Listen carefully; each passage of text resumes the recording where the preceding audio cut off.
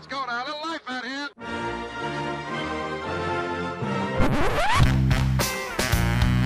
What the hell's going on out here? It's a lot of fun. Keep it fun. Hello everybody, welcome to the UK Packers podcast. As usual, I'm your host at SteedyDNFL on Twitter, and of course follow the group at UK Packers. And as usual, of around this time every week, we preview the game that's upcoming, and it's called Quick Snaps. Peter, you doing it? I'm doing it, Steve. I'm doing it. Are you doing it? Are you ready for some football? Yeah, me and Peter do it together. Yeah, I'm ready for some football. Are you ready for some football? I'm ready for a Monday night party, Steve. Do you know what? Like, these should be a good occasion. If we lived in America, it would be absolutely fantastic because we'd be up, we'd be chilling, we'd be doing beers and chasers and shooters and all of that other good stuff. But do you know what? We can't do it. We're over here. It's late night. It's like 1 o'clock in the morning. We stay up till 5, and that's okay. Now, Peter, I want to find out how you are. You know, I want to find out a little bit about your family history. I want to find out if you've ever went horse riding. But to be honest with you, ain't nobody got time for that. We have to move on. It's Quick Snaps. So the thing is I think we move right along to this Lions game. This is going to be an absolute clanger. The Lions, as it pains me to say, are undefeated and they've walloped us 4 times in a row. One quote that I heard online was someone to say, you know, even if you're playing a video game or anything at all, if someone beats you 4 times in a row, they don't get there for the 5th time. I don't think we have that luxury in this game, Pete. I think we are up against it. Are you scared for this one? Is this where we sort of see stuff unravel? Yeah, I'm not scared, but I think it's clearly a very tough game. You know, through 4 or 5 weeks of the season, this is on paper the most efficient, productive Lions team that we've seen in a number of years. Notwithstanding the fact they've beaten the Packers 4 times in a row. So yeah, it's going to be a difficult game Monday night. Yeah, and I guess as well we should really put those 4 wins in perspective. So 2017, both of those games were handled by Brett Hundley. He's since moved on. May he rest in peace. Then in 2018, Aaron Rodgers came in that, I believe it was October. He had a pretty cool passer rating. He threw for 442 yards. Didn't get the job done. And then it was the Rodgers-Kaiser. We all know how that one went. Again, we didn't sort of, you know, light ourselves up. But Matt Stafford, the stats are all over the interweb, so they must be true. Even going back to 2015, they sort of show that his passer rating, apart from one game in 2016, where his passer rating was above 100. You know, he's banging out plenty of touchdowns. I think he has 2 interceptions in that stretch, 16 touchdowns, over 2,000 yards. And the scariest part about the whole thing is it looks like he's absolutely firing on all cylinders this season. He has crazy, you know, I think he's on pace, I read, for, you know, top amount of yards, top amount of touchdowns, top amount of efficiency.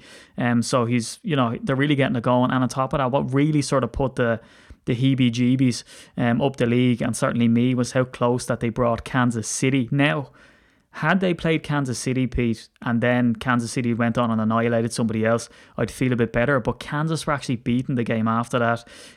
They showed that if you can get to Patrick Mahomes and sort of put him off kilter, that you can defeat him. So looking back now, I don't know what sort of stock I put in the fact that they ran it close with Kansas City. If anything, it shows me that their defense got a bit lit up by a good offense, maybe.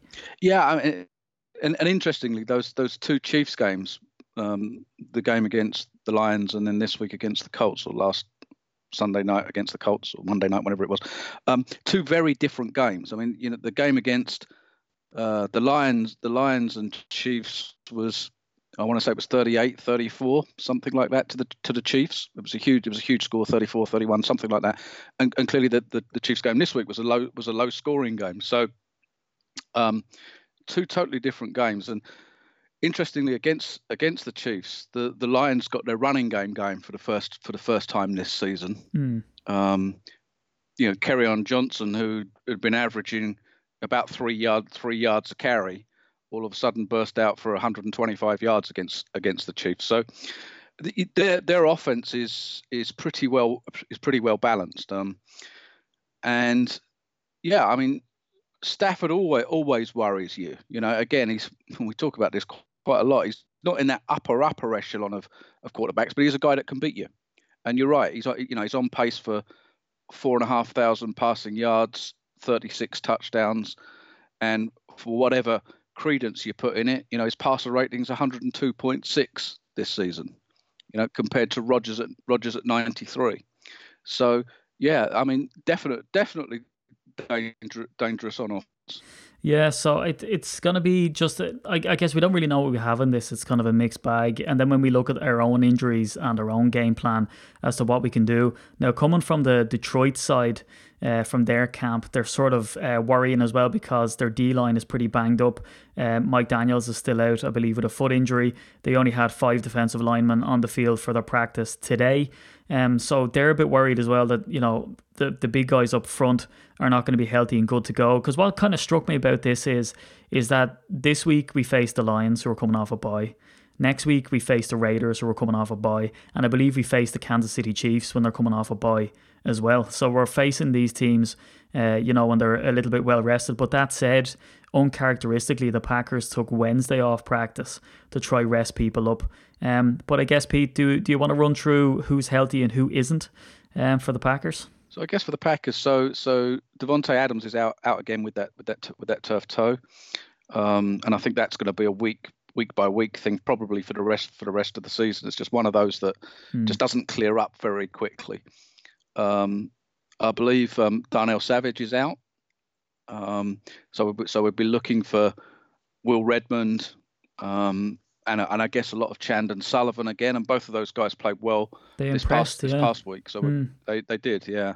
So, and that's a good thing. You have to believe in this next man up mentality, and sometimes, as we talked about last week, sometimes it takes an opportunity for these guys to step up. Robert Tonyan out with the hip. Corey Linsley, good news. So he hasn't cleared the concussion protocol, but he was back practicing today, as was Kevin King. But I think the real story, Pete, if I may interject, comes down to Jamal Williams, because I believe that he is the X factor in this game, because we all know when you come up against, freezing conditions is one thing, but when you come up against wet conditions, an awful lot of people, if I may say, are like swimming dogs, but other people are kind of like this. Listen to Jamal Williams himself. I love it. I love it all. The rain, because I think the rain slows everybody else down. So I feel like, I feel like a mermaid. I feel like a mermaid and everybody else like dogs swimming. You know what I mean? So I be feeling like I'm just fluent out there. So I think it's the rain. I feel like SpongeBob. So, Pete, I think the real talking point here is that he said mermaid instead of merman. Do you think that's kind of... Is that confused? Do we need to delve into that? Do we need to talk about how, having a SpongeBob-style player on the field helps us in this game? And do you know what's funny about the video as well, if you watch it? It's his eyes widening as he's telling it. He sounds like an absolute character. He's a great guy. Dancing out on the field as well before games has really become a thing for him too. But look, the Lions game was one thing, but if we can, and I know we have like 10 minutes and we're actually under at the minute, which is absolutely incredible. We don't have time to play the full thing, but if I may. Right, Clown of the Week. We have to hit it with Clown of the Week. There's rumours out there, Pete, that Odell Beckham Jr., that the Browns are listening to, trade stuff with Odell. And of course, everyone jumps on, well, should the Packers get him? Pete, can you please explain to us if the Packers can get him? No. Thanks for listening in this week, folks. Yeah, well, I mean, there's two things always with these trades. One is, what are you prepared to give up in terms of draft picks to get higher, and then secondly, can you fit him under the salary cap?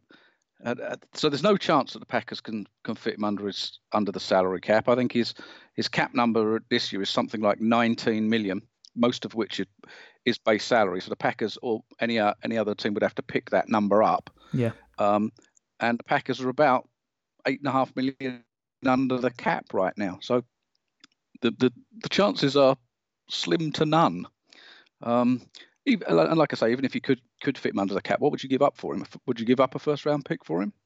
Because if you think that Amari Cooper last year went from the Raiders to the Cowboys for a first-round pick, that's the level of draft choice you're talking about. Yeah, and if I may again. So the thing is that, as you say, and this is coming from @KenIngalls, which is a great follow. He says that we've 11.8 million is what he would hit against the salary cap, and the Packers have 8.7 million left for 2019. So the conversation should really stop there. And also, if I may, he's a good player. I used to say he was overrated, but then when you look at Odell Beckham Jr.'s stats and especially his ability to be able to punch through drywall, his stats are quite good. I don't like the gaudy one-handed catch. I think his attitude kind of stinks. He's one of these typical kind of, but again, he's a product of his own environment. I know in New York they used to sort of, have him in the end zone catching one-handed passes, flexing with his own merch on in front of all the executives. So they were happy to feed into it, let's say. As a character guy and all the rest, if you can get past the fact that it's monetarily impossible, is one thing. But again, the number one thing that everyone likes to do is the minute anything comes up, AJ Green farts and they go, oh, well, let's discuss. And they kind of just look past the actual practical element of the thing and go straight to the nonsense. Pete, anything else to raise for this Lions game on this episode of Quick Snaps? Or are we all lined out? No, I think that it's like quite a few games this season. The Packers need to win the turnover battle. Hopefully using a mixed, run pass like they did this past weekend. Control ball, get ahead early, force the Lions into abandoning the run and into passing situations, and Bob's your uncle. The Packers will be 5-1. Yeah, and it's gonna be tougher than usual because Matt Stafford, as we've seen, he doesn't turn the ball over a whole lot, especially against us. We're a common opponent with an uncommon coach. I guess so we'll see what we can do there. But I guess the key to every Packers victory has been, number one, a fast offensive start. We put up points. That's been aided greatly by takeaways and good defensive play. And we've seen in the game that we lost, the defense didn't get any turnovers whatsoever. So I guess that's the key. And also, can we not give away a special teams touchdown? Because Agnew ran one back to the house early on in the season against the Eagles, in fact. So we can't let that happen again, and we can't put Mason Crosby's body on the line. I suggest that if it happens again, that we can just agree that Mason Crosby just gets the day off. He can jog off and not make the tackle at all, give him the touchdown and try to get it back, because we just can't afford him going down. Or we'll be pulling people out of retirement, or maybe even Pat McAfee, or something like that. But anyway, even though he's a punter, but he was going to try out for the Bears as a kicker. But we'll get past that. Anyway, Peter, are you going for a win on this one? Are we doing this win-loss stuff again this week? My record this season's not so great, but I think the Packers are going to pull this one out in a very close game. Which means the Packers are gonna lose. Yeah, we haven't been that good on our predictions. I've been saying all the time, when it's a tough game, when it makes sense on paper, it's a very tough game. The Packers should lose, but the way this season's going and the way we're sort of grabbing opportunities by the cojones, I reckon that the Packers win. So there you go. Just before we go off, Steve, and I know this is a quick snaps, but it just reminded me, have you seen the graphic of Terrell Davis's predictions of the Packers' results this season? You have, which worries me, Pete, because he has us winning these ones, which means we're going to lose, right? That's right. So he's predicted every single one of the games wrongly so far.